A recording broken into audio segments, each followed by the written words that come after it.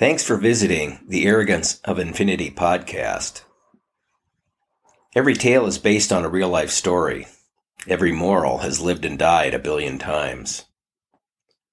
Tonight's tale is another that touches on my childhood in the late 1960s and early 70s, the most formative years for me. The tale involves my first love, long before I knew the who, what, when, where, and hows of love. Part 30.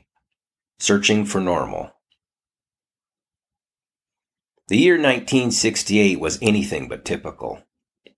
For the first time ever, humans transplanted a heart and circled the moon.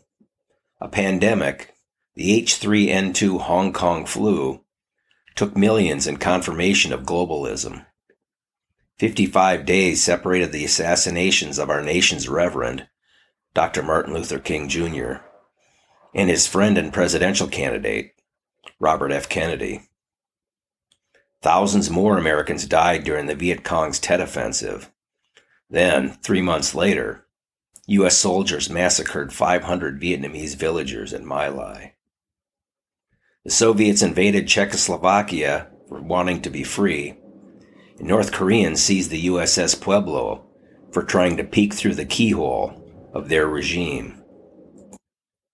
In 1968, social reformists protested the Democrats at their convention in Chicago. Smith and Carlos raised Black Panther fists at the Olympics. A bank in Philadelphia hired a machine named ATM to replace a teller.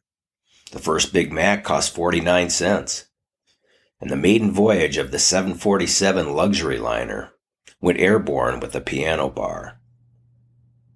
Our family lived on Normal Street. No euphemism intended. We lived at 108 North Normal in Macomb, a small city, or big town, of about 20,000 that is home to Western Illinois University. Our house was 3 blocks from the campus where Pop accepted a job as food service director, so we could move closer to Mom's family. I was in first grade, and my lifestyle outside of school amounted to little more than playing with trucks and exploring. So, no matter where we lived, life was probably going to be normal. But this was a time of seminal change for the USA, the world, and especially for me.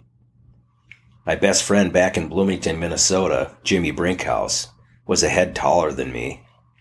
We pounded around together, built forts, climbed trees, ate wild rhubarb, and even hopped a train. In Illinois, he was replaced by a little girl named Ginger. Jennifer Ginger Hopkins lived across the Normal Street. And even though I have sisters just months in either direction, Ginger picked me as a pal.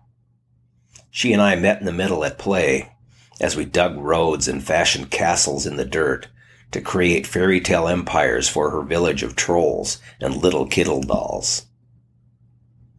We sneaked into college gymnasiums with access and inspiration from my resourceful brother to fearlessly jump from folded bleachers onto the big white competition trampolines that would pogo bounce us high into the air to land on padded mats that were almost as thick as we were tall. We'd drive like grown-ups without accident in an abandoned car in the alley behind her house. We waved sparklers through firecrackers and lit charcoal snakes on the 4th of July, with only minor incident. There were long treks on bikes past the house full of hippies to ride up, down, and around a newly paved parking lot at the Methodist church 4 blocks away. We explored the mysterious woods on campus to discover an ancient, moss-covered amphitheater that nobody else in the world knew about. We ate lots of peanut butter and jelly. It was 2 blocks to Dairy Queen for a nickel cone after I helped my brother with his paper route, or when she found a returnable soda bottle, or one of us lost a tooth. We saved a jackrabbit from injury and nurtured him in a makeshift cage that could hold in a wounded bunny, but not out a prowling tomcat, then mourned together. We lived and learned in a typical age on a normal street. Ginger's parents were groovy professors who went by uncomfortable names, George and Elaine, in place of the Mr. and Mrs. They sent her to a private school, so she wasn't at Woodrow Wilson Elementary, to stop me from stealing Stanley B. Kraft's eraser, or to save me from Mrs. Stickle-Wickle Popsicle and the well-earned punishment of a whack on the hands with a rubber-tipped map pointer and half an hour in a corner wearing a dunce cap. We lived in an ordinary moment when a little black and white Admiral was replaced by an 18-inch Zenith TV that showed both channels, including the NBC Peacock, in magnificent color.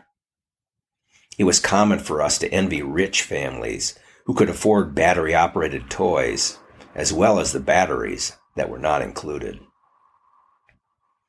Our first rides on a school bus took us way across town to a huge gymnasium where we'd line up to be inoculated against smallpox, the measles, and polio. On automobile rides, when grown-ups were driving, Ginger and I would see littered curbs and ditches.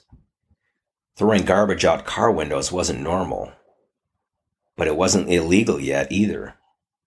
And once a car or farm implement reached a point beyond the healing magic of baling wire, it became part of the environment, as an amusement, a gigantic planter, or new habitat for wildlife.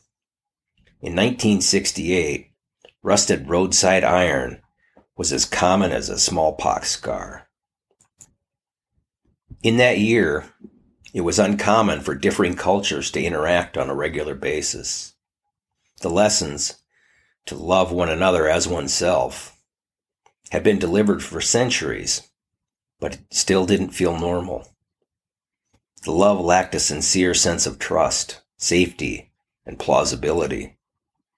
We separately coexisted, with and without scars. The simple, fearless exploration of the normal neighborhood in an atypical year couldn't last. Ginger eventually went off to Chicago to become grown-up Jennifer. I left too, maintaining my juvenile penchant for selfish exploration and discovery. We found new towns, new best friends, and stayed steady on a quest for new normal. It led to a remarkable marriage for me, a new home, and new friends who became family, and reintroduced fearlessness and new fears in a neighborhood where our daughter could begin her own explorations.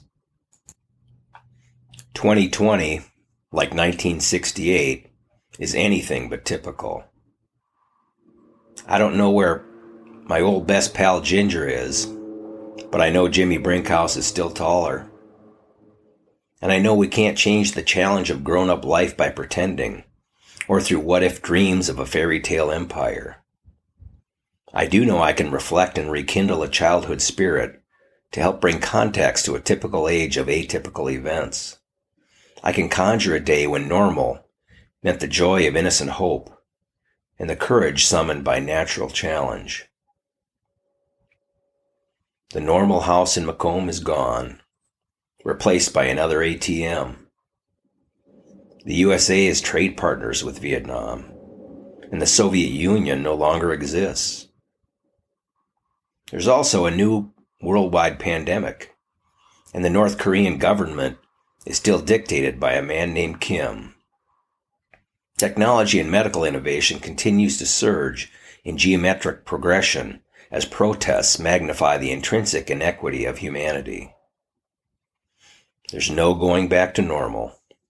It only exists as a thoroughfare of memories, and as a side road of hope where a dream can drive.